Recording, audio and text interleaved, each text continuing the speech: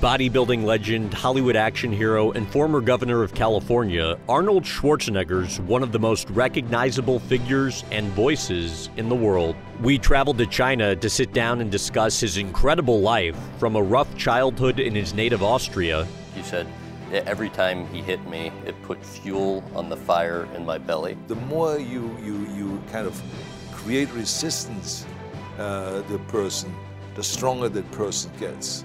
To his determination to transform this inner strength into global success.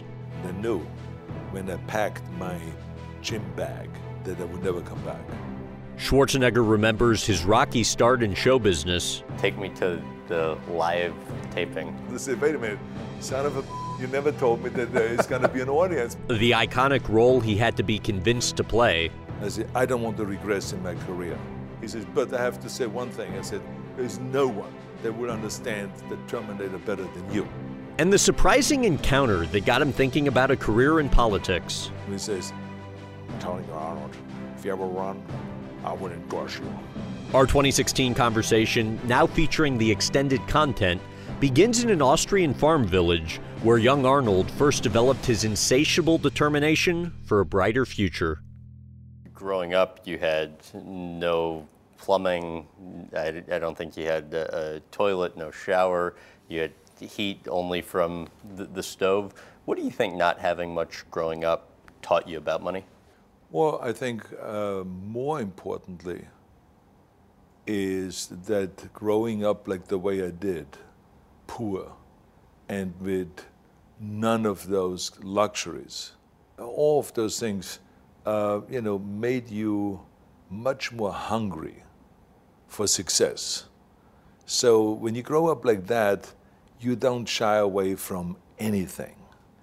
I mean, working to me was kind of like never, oh my God, I have to work.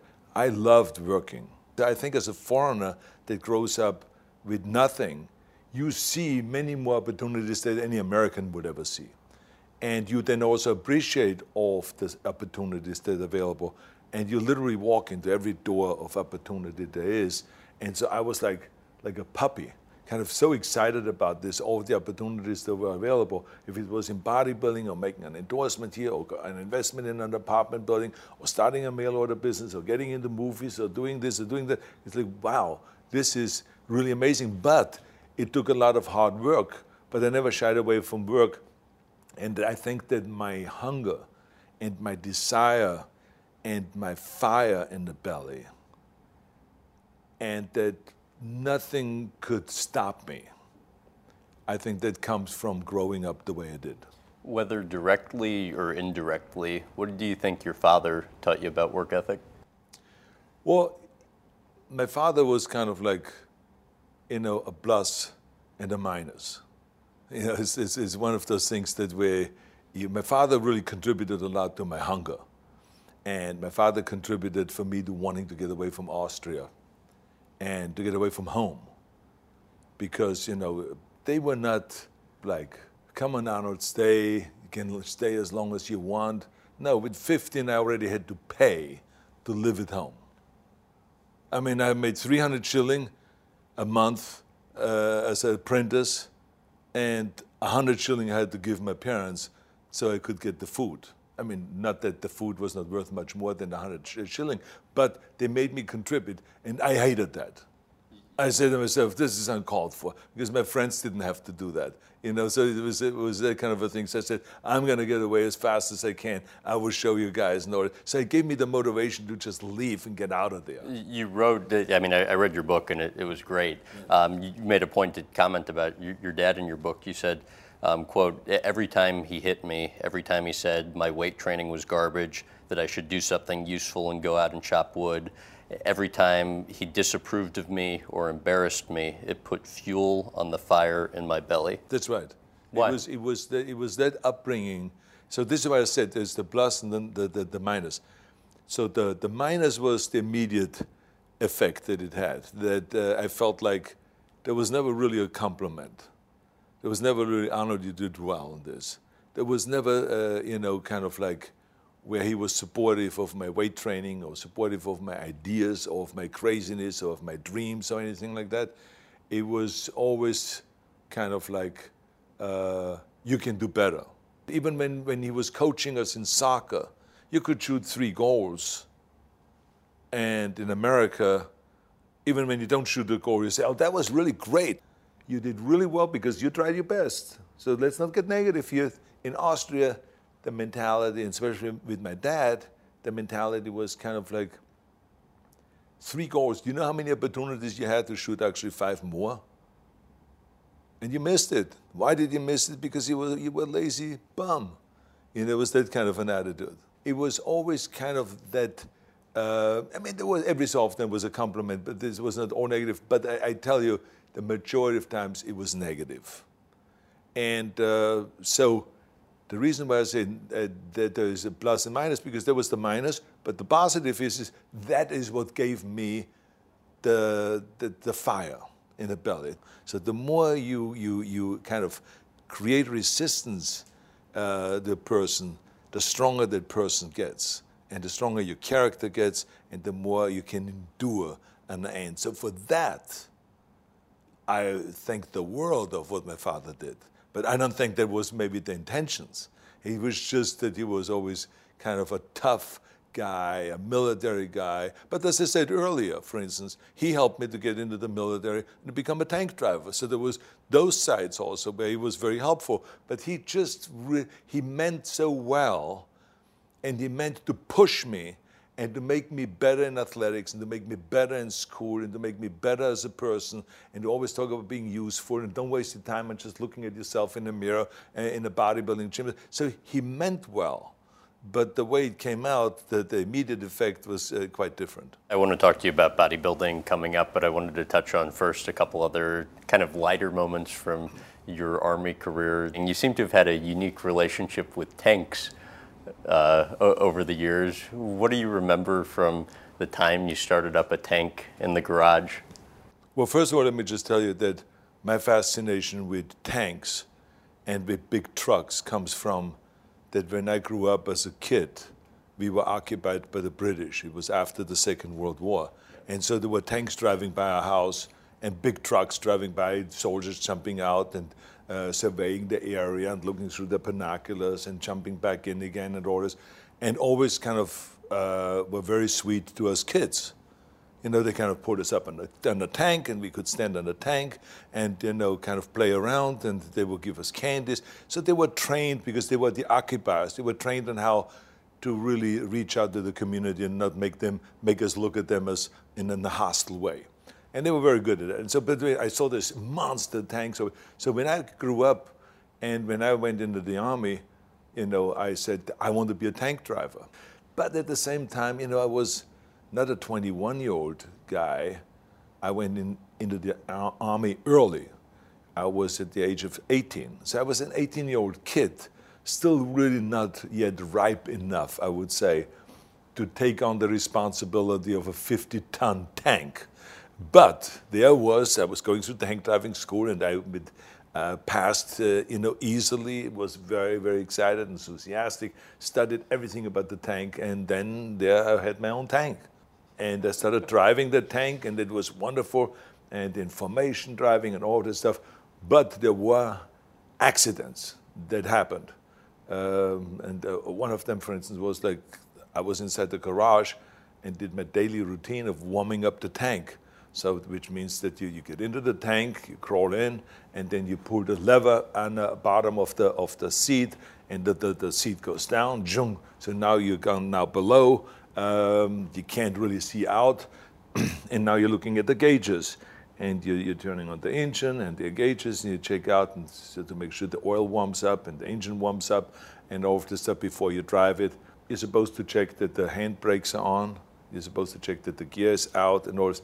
But that's, of course, stuff that I was too busy thinking about. And so I just ran this engine, and somehow I got into the reverse gear, and then started, the car started, the tank started, shaking. And I said to myself, this is kind of odd. I'm sitting out on this, and this is shaking. And then all of a sudden, and I'm trying to switch things around. And then all of a sudden I felt dust coming down from the top. And then all of a sudden I felt water. And then I smelled gas. And so I literally ran with my tank through the building, through the wall, and broke the gas pipes and the water pipes and everything that was there, and bricks were falling down and everything like that. So then I stopped and I realized that I was in deep trouble. So I stopped, I got out of my tank, I looked around and I said, oh shit, this is trouble. So I said to myself, wait a minute, there was an officer right down in the corner that today, this morning, gave me these unbelievable compliments. He said, Schwarzenegger, you're fantastic. You're a great tank driver and all this kind of stuff. And I said, maybe I have to go back to him now. He will have sympathy. He likes me. So I went back to him and I said, sorry, but I had this little accident. Can you check it out? He said, don't worry about it, Schwarzenegger. Yeah. He walked out of the thing. He had no idea what I meant by a little accident. I thought that I just went into driving into a can or something like that. And he looked like this, and he started screaming. I mean, he started screaming. He didn't stop. He almost died. He almost got a heart attack. This is how he freaked out. So anyway, so it was incidences like that were not pretty, and so I had my fair share of accidents with the tank. I want to take you back to when you're growing up. Explain how you had a revelation about your future career during a class essay writing assignment. Well, in school, we had always, there was like music one day, and then there was guest speakers another day, and then there was documentaries that they would show. And it was usually 8mm documentaries, black and white. And I remember that I saw on the screen, footage of New York and the high rises, Empire State Building. I saw, the highways and freeways and the bridges, and everything seemed to me so huge. It was like gigantic. I mean, in Austria, when you live in this little village, you see everything little bridges, little cars, little 4-cylinder cars, one-cylinder motorcycles and mopeds and stuff like that. But there it was the Harley Davidson, the huge motorcycle, the huge Cadillacs with the wings and all this stuff. So everything was just gigantic. And I just fell in love with that. And I said to myself, I got to get to America. But I always, for some reason or the other, felt that I was in the wrong place. Why? I always felt out of place in Austria. I felt kind of like, it was a beautiful country and everything, but it was kind of like I felt like it's too little for me. I was much more attracted to America. I felt that, maybe... Even at an early age? At a very early age, yes. It was almost kind of like, it was one of those weird things, maybe I'm the child of some American soldier of some sort. There was something going on. That somehow I belonged to America, and so I don't know why, but that's just the way it was, and so I had this urge of coming to America. So I just couldn't figure out how, and so that's why I think I started with bodybuilding also, because it was a very American sport, and I felt like, well, if I really do well in bodybuilding, and if I could become like one of those guys, like Steve Reeves or Reg Park, then I would be eventually invited to come to America and compete over there, or whatever, the movies, whatever. I had my own little fantasy. So there was always ways that I tried to figure out, how can I get to America? Well, bodybuilding eventually was the way, the ticket to America. Describe the significance of getting the telegram from Joe Weider. Well, I won a Mr., like I said, Junior Mr. Europe. Then I won Mr. Europe the next year. Then I came second in the Mr. Universe competition. I was runner-up with the age of 19. Then I became Mr. Universe, the youngest Mr. Universe, with the age of 20. And then Joe Weider started putting me on the cover of his magazines. And I've heard from friends of mine in England that he has been acquiring about and trying to get information about me. And should he bring me over to America and all that? I said to myself, this is really great. I mean, this is the publisher of all the magazines around the world that get translated in all these different languages. We had it in Austria and in Germany also, at the Wieder magazine in German. And that was kind of the Bible of bodybuilding. Yeah, it was the Bible of bodybuilding. It was the magazine, you know. So I felt like, this is really great. This guy is trying to get information about me and he wants to bring me over. I said, this could really work. I mean, my plan, my master plan is becoming a reality. And sure enough, at the age of 21, when I won the second Mr. Universe title, all of a sudden I got a telegram. And the telegram was just basically said, we want to welcome you and invite you and welcome you in America at the Mr. Universe contest in Florida, which is next week. So I said to myself, this is fantastic. So I got everyone to help so I can get the visa as quickly as possible and then come to America and compete in America at the Mr. Universe competition. And I knew when I packed my gym bag in Munich, where I was living at the time, that I would never come back. This apartment would never see me again. You knew it? So yeah, I knew it, yeah. So I packed my gym bag, just had very little in there, just, few little things that you need for a few days of traveling to England.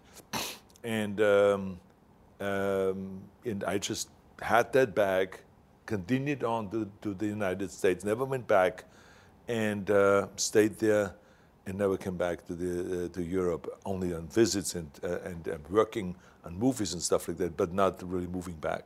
When you were in your early 20s, why did you always feel your future was in business, and how much easier did you find it to start a business in the States? Well, some people are born with a certain talent, and I don't know why I had a feel for business, to make money, and I was never shy of working. I always loved working, and I always kind of was good in figuring out on how to make money.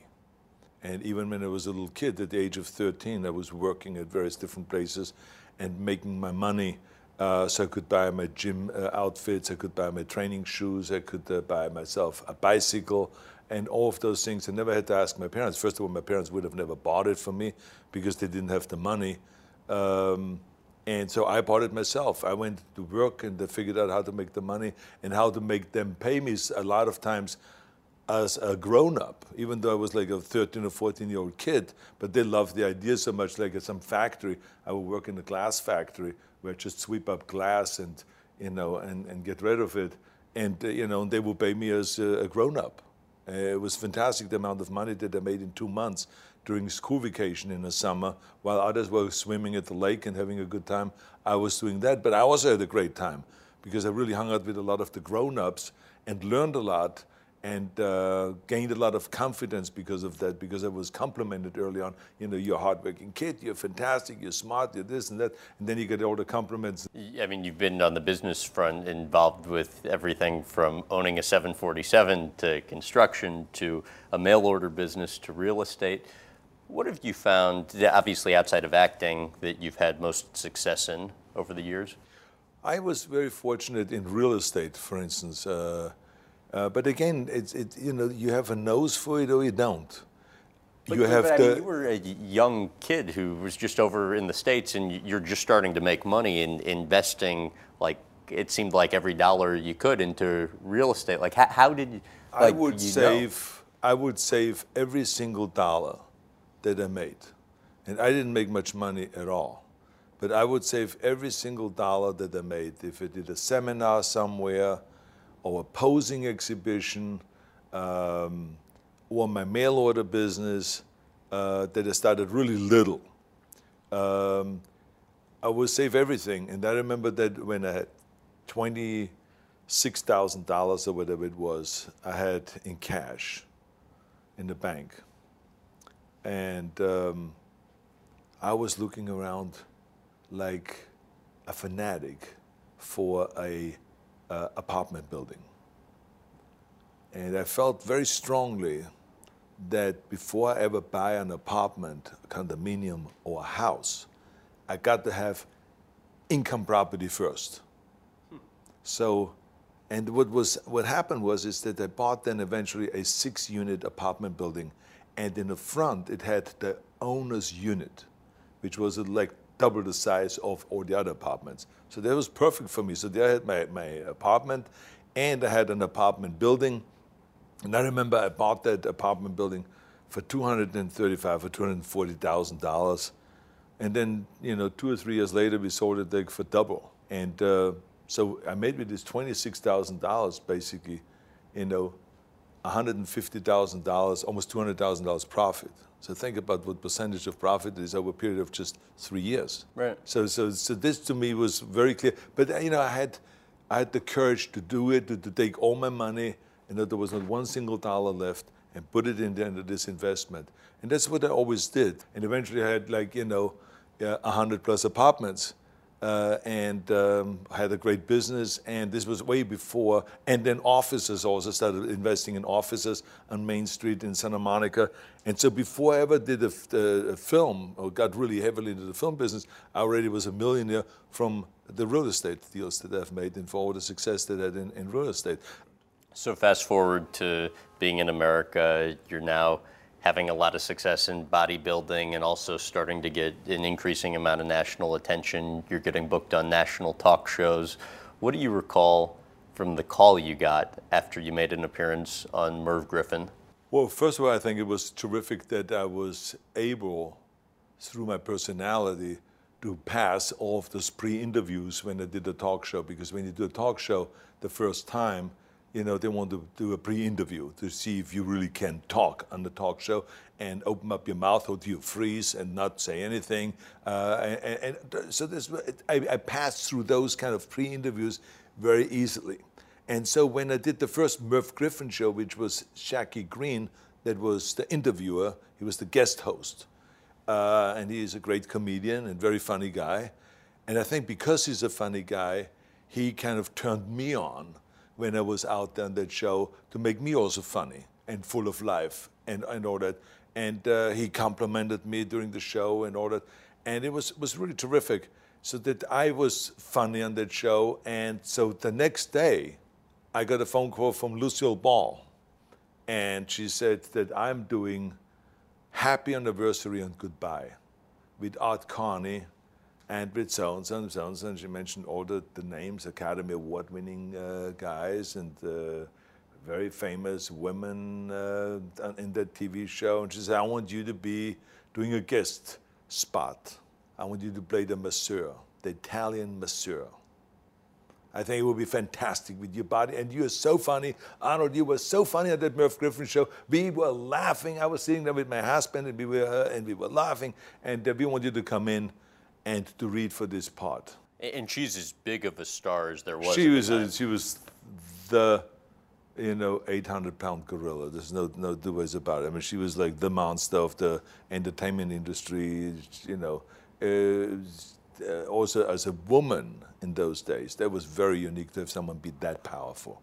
But so anyway, she called me, and so I felt honored when I was at Gold's Gym working out when she called. And so then I went in there for the interview. And so that all happened because of that Merv Griffin talk show. That's how it all kind of began. And you rehearsed with her for a week. You obviously get the job. Take me to the live taping. Well, my English was not yet that good. So I remember that she kept saying the whole week when we rehearsed, she says, now you have to project more, you have to project more.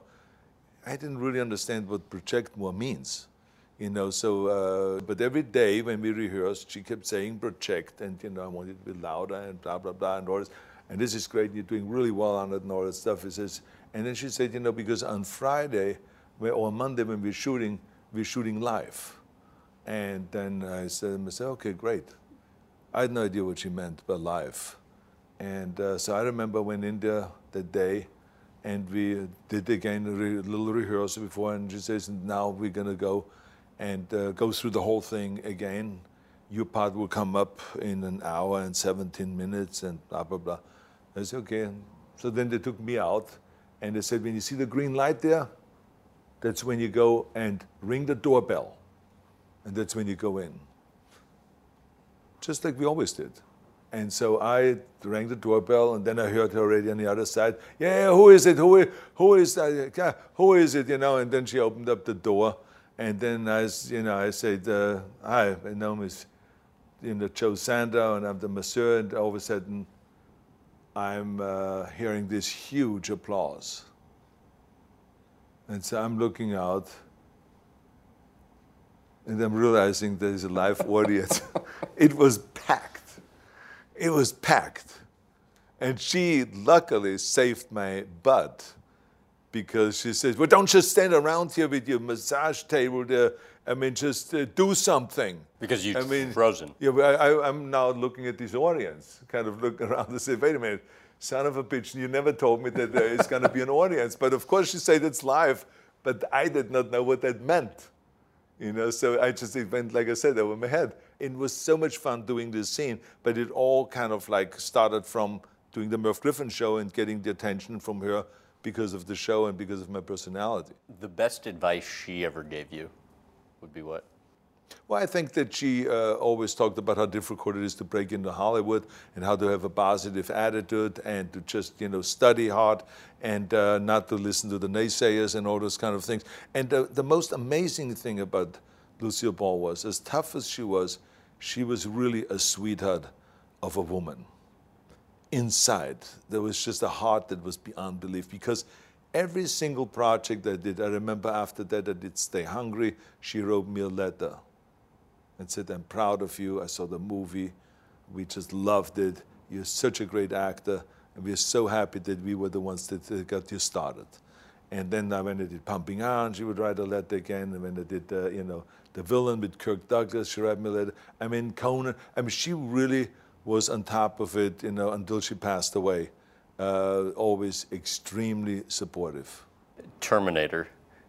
Who was pretty much signed up to play the role when you first heard about it? Well, when I got involved, I remember they told me that it was O.J. Simpson was the Terminator. And I was supposed to play Reese. And then I was asked to have lunch with James Cameron and to talk about the movie and, let's just hope that everything goes well, because Jim needs to sign off for you to play Reese and to play the hero. And as I was sitting there and having lunch, for some reason or the other, I started talking more and more about the Terminator. What? Well, when I read it, it just happens to be that not too long ago, I saw the movie Westworld with Yul Brynner, who played a machine. And he played the toughest of the toughest. Yul Brynner is a fantastic actor. And he played the toughest kind of cowboy and shooter. And when he was in the bar and I saw him, the way he acted, but everything was kind of off, because it was not like a human being, but you couldn't identify really, there's something wrong here, but you couldn't identify exactly what it was until later on, when you saw that at night they took them apart and they fixed the machines. And I said, that's what it was. I knew the way his eye movement was, the way his head was kind of a little bit more jerky, and every move was a little off. So I remember all that. And I was fascinated by that, because I've never seen that on film, someone acting like a machine. So I told James Cameron, I said, look, there's this one thing that you got to make sure of, is that whoever plays Terminator, and I heard it's O.J. Simpson, I said, but whoever plays it, I said, you got to train them to be a machine. Not to act like a machine, to be a machine. He said, what do you mean? But I said, well, for instance, there's scenes in there with guns and weapons. I said, he cannot go and look down and have the magazine be put into the gun, or look down when he puts the bullets into the magazine and all of this stuff. I said, this has to be done like a machine. So therefore he has to train himself blindfolded. He cannot see what he's doing, so that while he's talking, he has to be going on and put it away, just everything automatic. The way he steps on a motorcycle, there's not looking down on the stand to get the stand. None of that can happen. So I kept talking like that the whole lunch, very enthusiastically, like an expert. So at the end of the lunch, he says, well, first of all, I totally agree with everything you say. He says, but I have to say one thing. I said, there's no one that will understand the Terminator better than you. He says, so therefore, I think we're all in agreement that you should play the Terminator. I said, Jim, excuse me. I said, I don't want to regress in my career. I said, because this guy only says 27 lines. I said, I don't want to go backwards. I said, I just did Conan, I did this, and I did Conan number 2. I said, I want to have the other part where there's much more dialogue and much more challenging and those. He says, trust me, I will shoot the character so that you're not only the #1 villain that they've ever seen, but the #1 hero. Just the way I shoot it, I know exactly how to do that. And I said, no. He says, well, you don't have to answer now. He says, take your time. Let me know in the next few days. So, of course, I go home, and then from that point on, all I thought about is visualizing myself as Terminator, and then as Reese, and all this back and forth. And then eventually one day I woke up and I said to myself, you know, he's right. It will be the most memorable character if it's played right. And I promised myself that I'm going to go and study it, and I'm going to play it right, and I'm going to be the Terminator. Explain your idea for the Terminator to get a little drunk and your issue with I'll Be Back. Well, you know, I just saw E.T. And I thought that it was such an appealing scene when E.T. goes to the refrigerator and drinks something, and it happens to be alcohol, and then gets all smashed. It's all over the place. I thought it was very endearing and very funny. So I said to myself, it would be funny actually if the Terminator, you know, being this machine, but he gets smashed a little bit drinking alcohol. But of course I didn't think as deeply as Jim Cameron did when he wrote the script. Because when you write a script, you really got to understand the character 100%. Otherwise, you screw up. And so he came to me and says, Arnold, first of all, he says, you're a machine. Machines don't get drunk, okay? So but this is, no one knows that we're having this discussion. He looked around always and he says, number 2, don't tell me how to write my script, okay? I don't tell you how to act, and you don't tell me how to write. So this is how we kind of settled that conversation very quickly. And the same funny. With I'll Be Back. Oh yeah, I'll be back. I mean, there was like but that was an argument in front of people. Because Jim, I said to me, I'll be back. This sounds weak. I say, I will be back. And he said, no, he said, just say, I'll be back. And I said, but when I say I'll, I said, it's weak. It doesn't sound like a machine. I said, I would say, I will be back. And he says, just say, I'll be back. God damn it, he says, don't rewrite my script, just say it. Then we agreed that he would shoot it, do 10 takes, and let me choose the take. And that's exactly what we did. We then said it 10 times, the different ways, more dramatic, less dramatic, and all this kind of stuff, and then we picked one. With the movie Twins, and obviously this turned out to be an amazing decision, but what led you at the time to deciding to take no salary? Well, you have to understand that I was so convinced that I would be great in a comedy. But I also understood the dilemma that the studios were in. Because the studios saw me every time I do a movie, the movies make huge money. So it was natural to offer me another action movie to play safe. Let's get another action movie for Schwarzenegger. The last one did great. Let's take him this time to the jungle. Let's take him to Russia. Let's take him there and let's take him there. It was like, so it was all working fantastic. Let's have him be a machine. So it was like whatever it was, let's be an action movie, and it would do well. And you were hypersensitive about being typecast. Well, I wasn't hypersensitive. I said to myself, I understand that this is what the audience wants me to do. me to go out and to kick ass and to be the guy that is, wiping out evil and all the bad people and all this stuff, and that I protect everyone else and I'm the good guy and all this kind of stuff. So I understood that. So I felt like that the only way that we maybe can go beyond that and make a studio feel at all comfortable is by me just saying, hey, you don't have to be the only one that is investing in me. I invest in myself too. Don't give me any money. Nothing. Just pay for the production and and so that's what I basically said to Ivan Reitman. And when Ivan Reitman and I had dinner in Aspen and Snowmass with Robin Williams, and that's where Ivan Reitman, the director of Ghostbusters, said, "You are funny, and there's so many things about you that I've never seen in a movie." He says, "I would like to see that in a movie." And I said, "Ivan, why don't you go and come up with a project for us?" I said, "You've just done Ghostbusters." I said, "I would love to be directed by you in a comedy." I said, "But no one wants to do a comedy with me because I'm the action star." And he says, "Okay, let me come up with something." And so he came up with 5 ideas, and we picked out of those 5 ideas the idea of the experiment, which then was changed to Twins.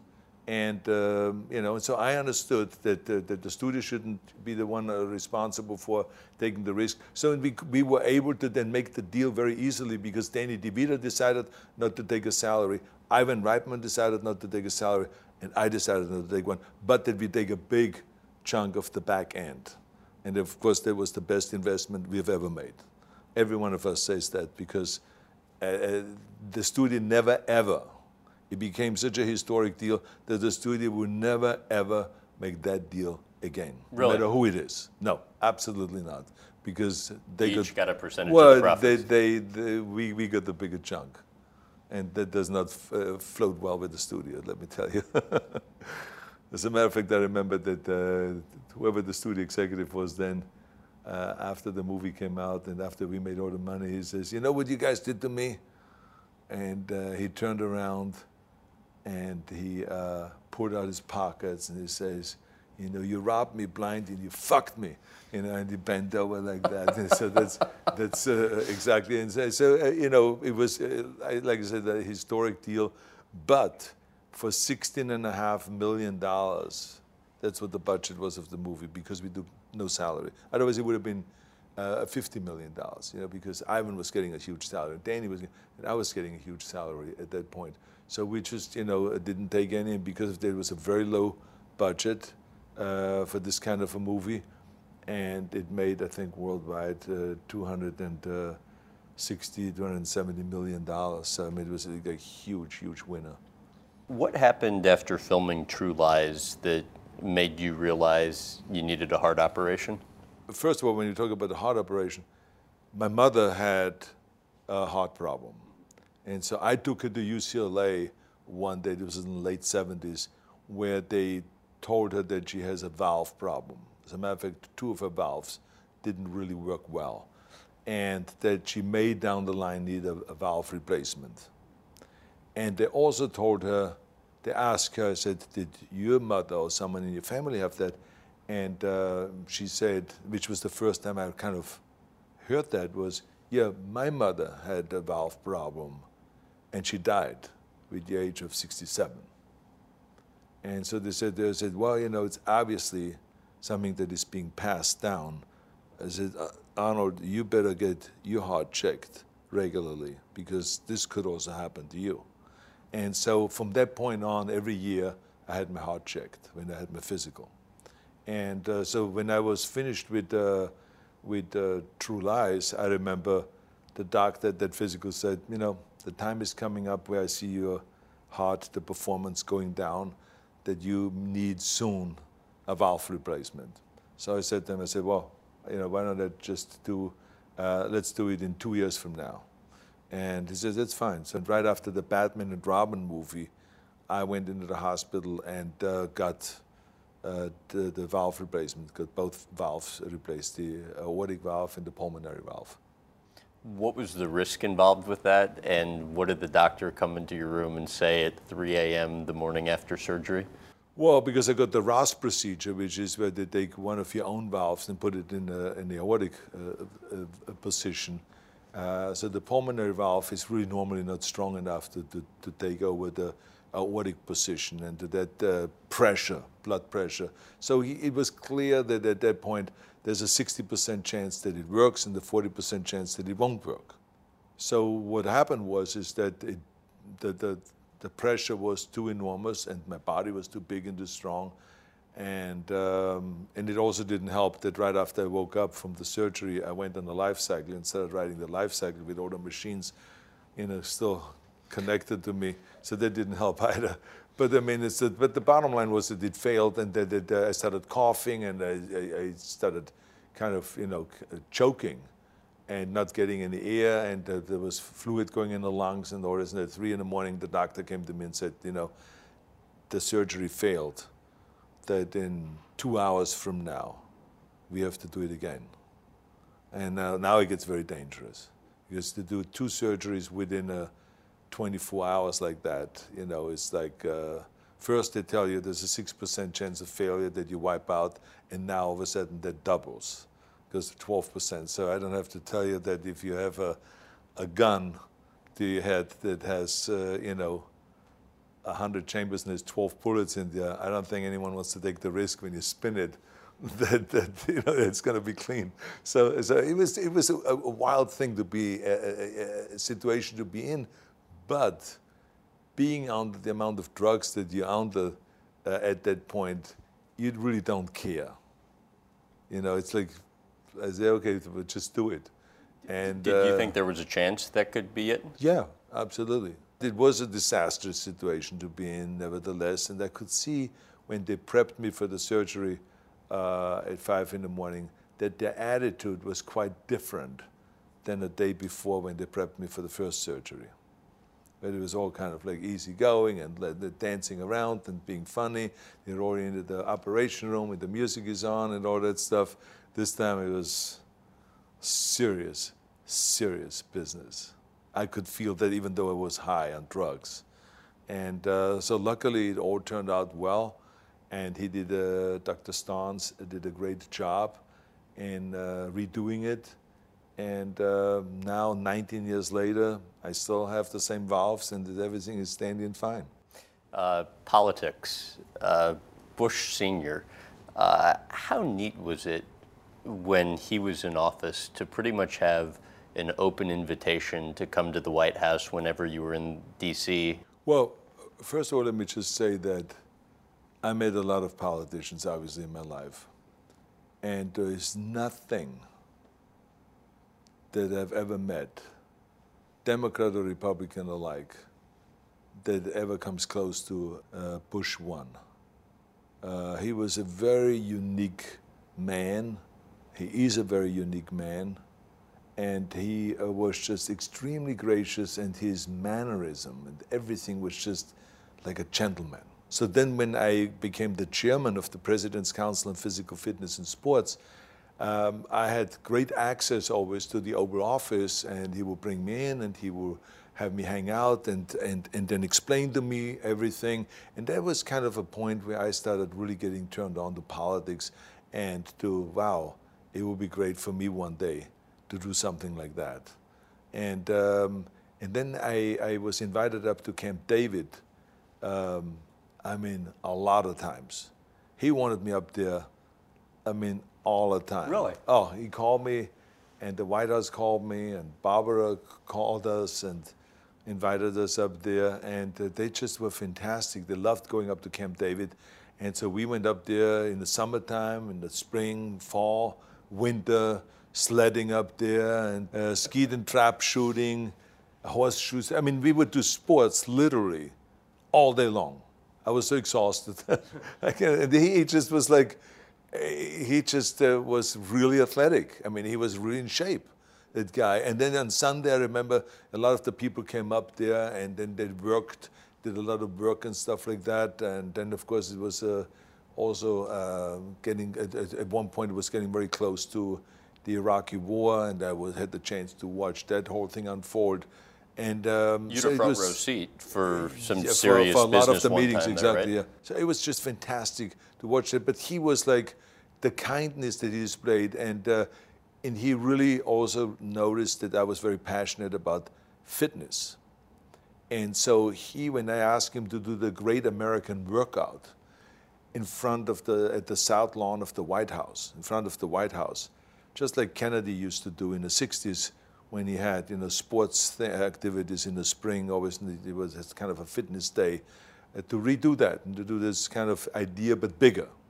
And, and even though every lawyer in his White House said no, when I went to him and I said, look, there's too many no's here. I mean, it's like crazy. I don't even know how you get things done around here. And he says, let me talk to them. But then all of a sudden, he made it happen. And so every year, we had the Great American Workout, usually on the 1st of May. And it was all because he believed in me, and he knew that I would stage the greatest American workout in front of the White House with all the press there and sports celebrities and different stations and exercises and different sports and all this, that he could be proud of the event. President Nixon explained the situation that led to him actually being the first person to seriously suggest you one day run for governor. Yeah, I can't remember exactly the year it was, but I mean, I was invited down to come to the Nixon Library, and I always felt kind of like he was the one that made me become a Republican. Because when he was campaigning in 1968, just when I came to America, there was a month of campaign still left to November, because it was in October when I came over to America. I had a friend of mine that spoke German and English. They translated for me the debates and the discussions and everything like that. And whenever I heard Humphrey talk about politics, it sounded to me like, I'm back in Austria, socialism, give away everything and, have government be involved in everything and all this stuff. They say, that's not what we need. I just came from that. And when Nixon talked, it was refreshing, talking about, the world is our, business place, and we should trade around the world, and we should sell our goods around the world, and we should have, the world sell their stuff to us, and open up the borders, and talking about get the military strong and law enforcement strong, law enforcement, and I love that, and get government off your back. I said, wow, that sounds really great, lower the taxes, that sounds also great, and on and on. So whatever he said, it just sounded fantastic. And I said to myself, I said to myself, what party is he from? And my friend was a Democrat. And he says, it's disgusting. He says, he's a Republican. And I said, well, something, then I'm a Republican. I said, because I love what this guy says. So I always contributed me becoming a Republican, Nixon. When he was the one that really turned me on and that really articulated it the right way. And so when I was invited to the Nixon Library, of course I jumped at the opportunity. And then I heard when I got there that actually Nixon is going to be there. And I said, wow, this is wild. And so I went there, and it didn't take long. They brought me over to him, and they introduced me to him. And then he started talking to me very enthusiastically, and he was excited to meet me. And then he talked to me for another 5 minutes alone in his office. And it was fantastic, the conversation and everything. And then he said to me, he says, you have political instinct. He says, you should run for governor. Out of nowhere. Now, like I said, this was way before I ever thought about doing anything in politics. And so then he was told that he should go and give a toast. And it was, it was packed. And he went up on stage, I remember, and he gave a toast. And he gave a little speech and talked very enthusiastically and very, very eloquently, and thanked everyone and all this and that. And he said, now, ladies and gentlemen, I want to welcome up a great actor, entertainer, but someone that really knows about politics. Arnold Schwarzenegger. Now, he, of course, didn't tell me at all that he's going to call me up, or do you mind if I have you come up and say a few words? I mean, nothing. So it was the last thing that I was, kind of ready for. But for some reason or the other, the more organic you are, the better chance you have to shine.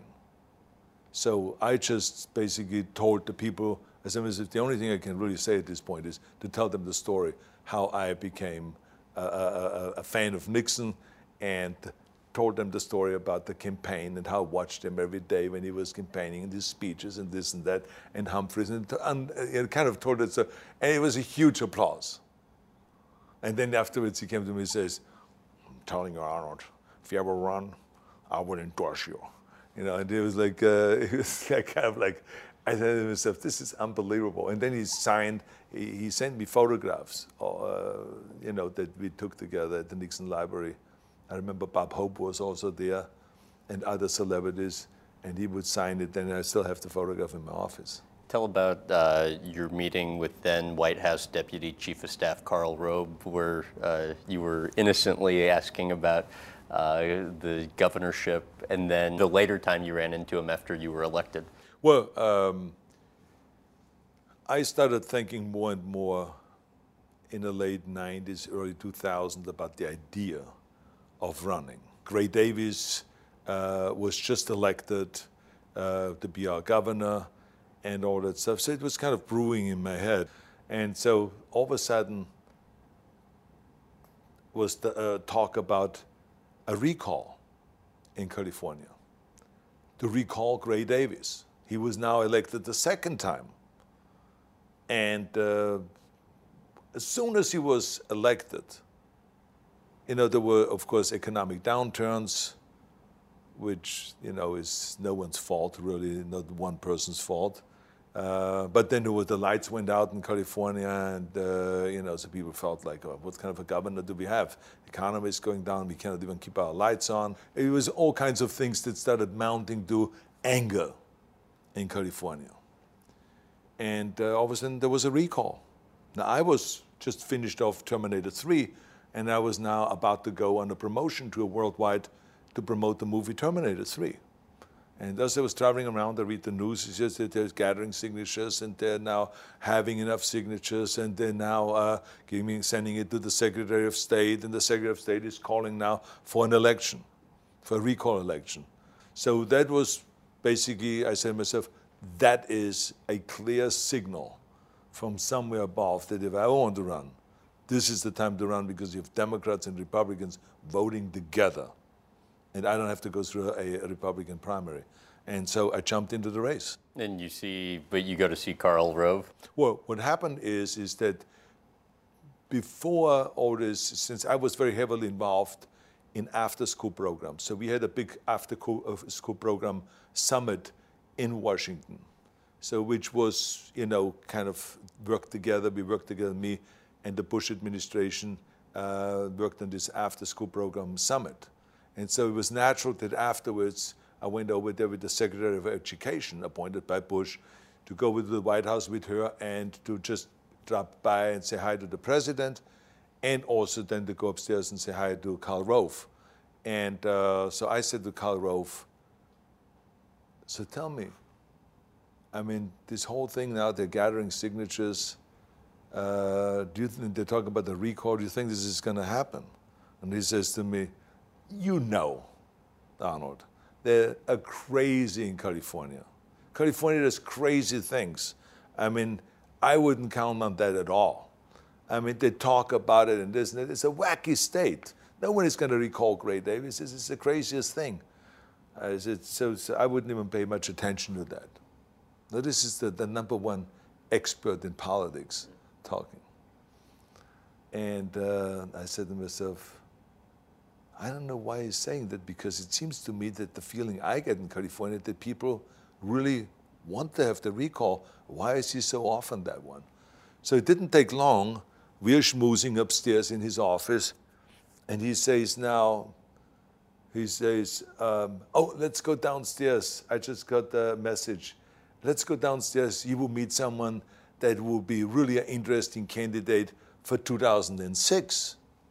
That if you, by the way, if you ever want to run, that will be the candidate that you have to beat. So we go downstairs, and then all of a sudden there's Condoleezza Rice, Secretary of State, coming our way, and she's all smiley and very friendly.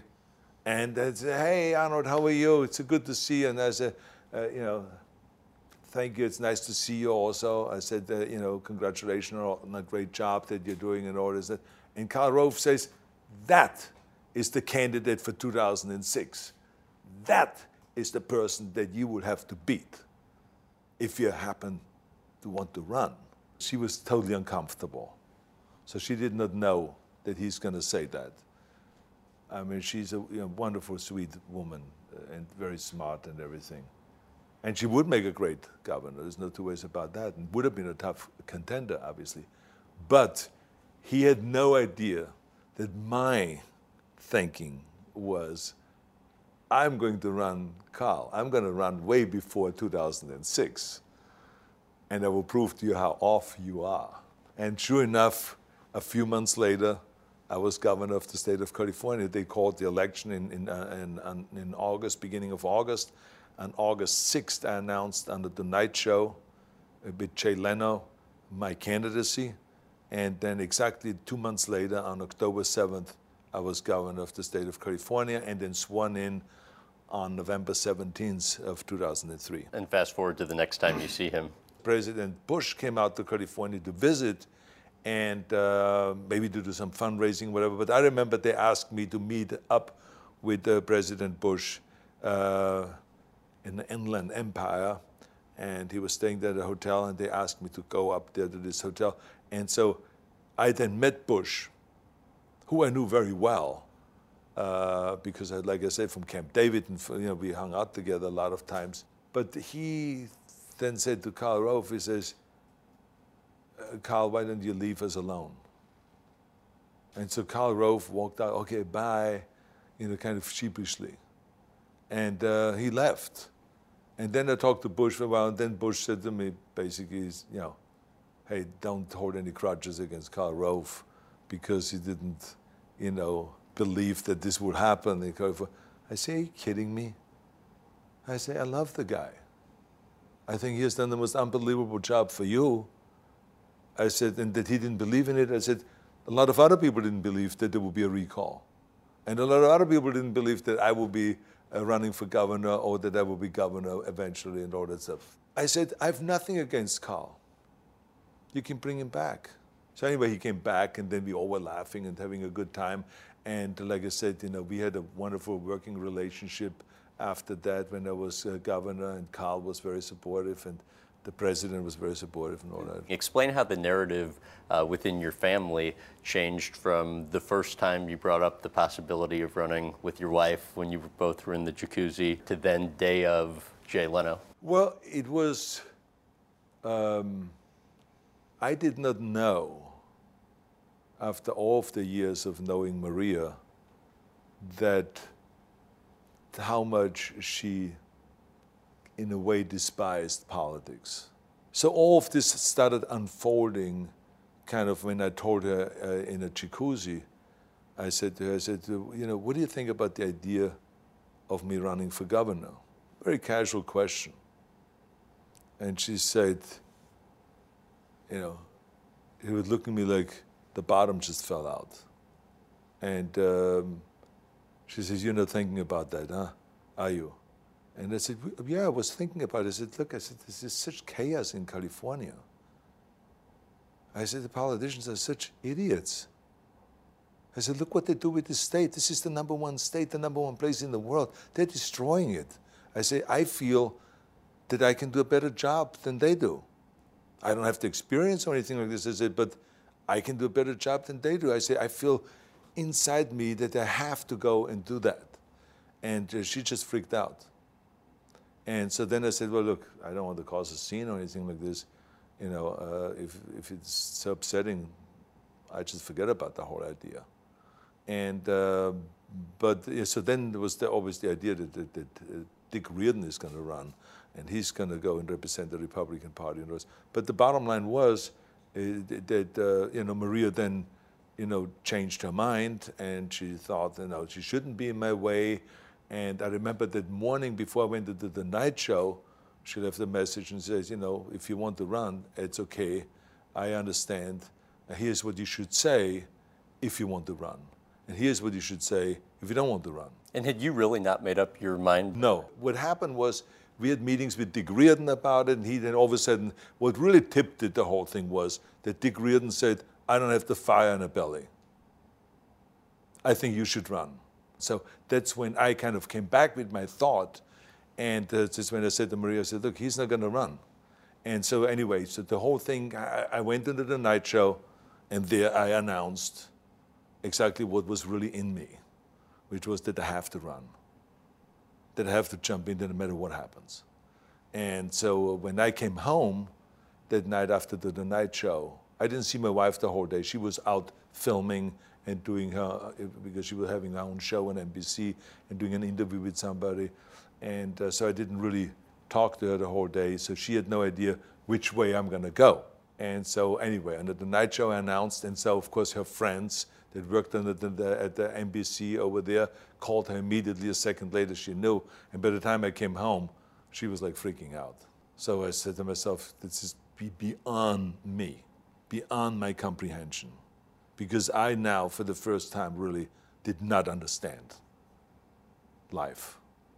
I said, how could someone grow up in a family, in a political family, and not like the idea of their husband running for governor? But I was only thinking about the one dimension. But the other dimension that I did not think about was that she, as a child, was dragged along to all those political campaigns if she wanted it or not. So she hated it. And she hated that she never really had the ultimate privacy, that everything was always reported. How much money they spent, what they did on the weekend, and this and that. And she was dragged with all the other kids in front of the press. So, but that never was really explained to me so that I knew that. So then later on, as time went on, I think Maria articulated that much better. And then I understood why there was pain and why there was discomfort. And she felt like, who knows what stuff will come out, and everyone has skeletons in the closet, and I don't want to be embarrassed again like I was with my family, and this whole thing, with whatever, they discovered whenever any one of the family members ran, so it was always embarrassing, so which I totally understood. But at that point, I felt like quite the opposite, because I said to myself, whatever they find, I take that risk, and I'm going to dive in. It was all or nothing. At this point, I felt like it's all or nothing. And I felt so convinced that I need to be and have to be the governor, and this is exactly the way it all played out. You wrote in your book, being governor was more complex and challenging than you imagined. In what ways? Well, because the only time you find out how complex the job is when you sit there. And there's no training class for being governor. Even when you're a state senator, even when you're lieutenant governor, you really never know until you sit there and until you really get hit by challenges that are unexpected. Because remember that we were hit by a second recession within a much shorter period of time than it normally happens. Normally it's like 10 years or so.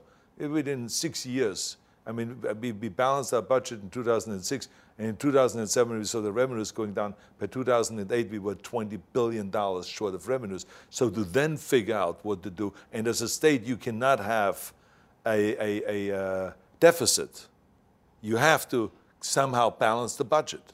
So all of a sudden you have $20 billion short this year, $20 billion the next year, $20 billion the next. So you're getting into a disastrous situation. So there were tremendous challenges that I faced.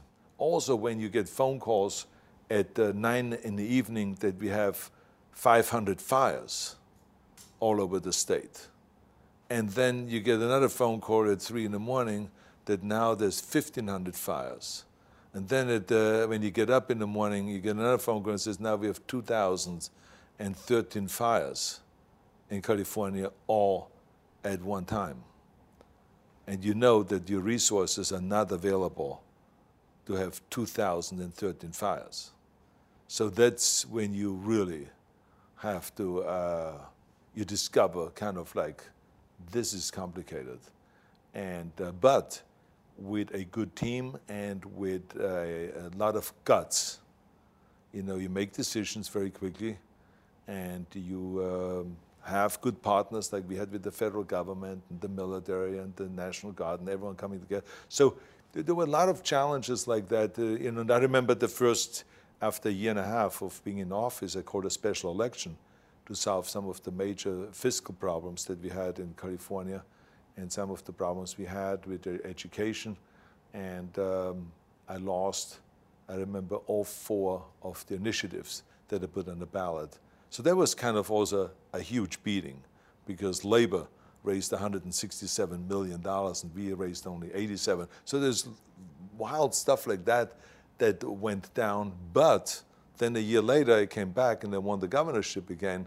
So it was like, it's kind of like, you know, some days it's fantastic and everything goes well and you balance the budget and you have made a deal with Democrats and Republicans to build the infrastructure and to pass great environmental laws, and we passed the most unbelievable environmental laws. We became kind of the example for the rest of the world, and all this. So I mean, there's wonderful things, and then there's also tough times. And so I experienced both, but I would not ever exchange it with anything else. It was the most challenging, but the most rewarding and pleasurable thing to do.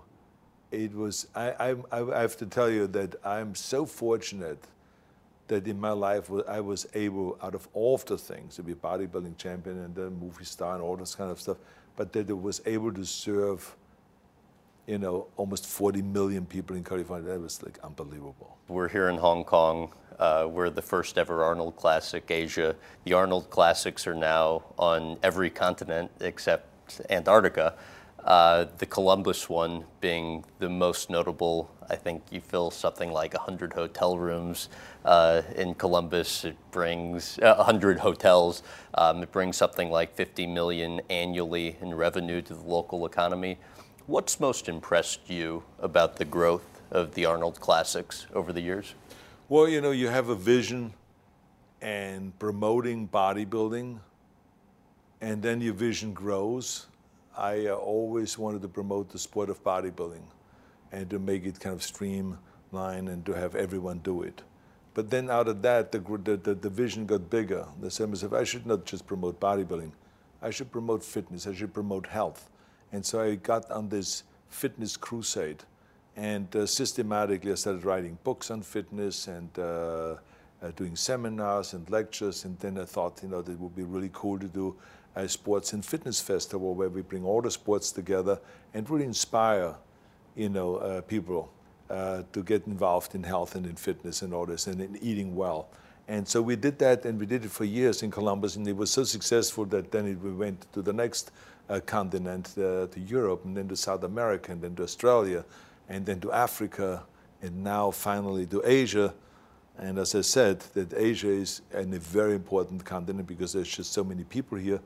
And so this has been a really great fitness crusade, but the work has to continue on because those fitness festivals have to get bigger and bigger. And, you know, as I always say, too big is not big enough. Thank you very much. Absolutely. Thanks for listening to my interview with Arnold Schwarzenegger. To see highlights of my time with the governor in Hong Kong at his first ever Arnold Classic Asia Bodybuilding Festival, go to youtube.com/Graham Bensinger. You can also see our latest trips by following along on Facebook, Instagram, and Twitter @Graham Bensinger. A friendly reminder, please leave us a rating and review. Any comments go a long way to improving this podcast. Thanks again.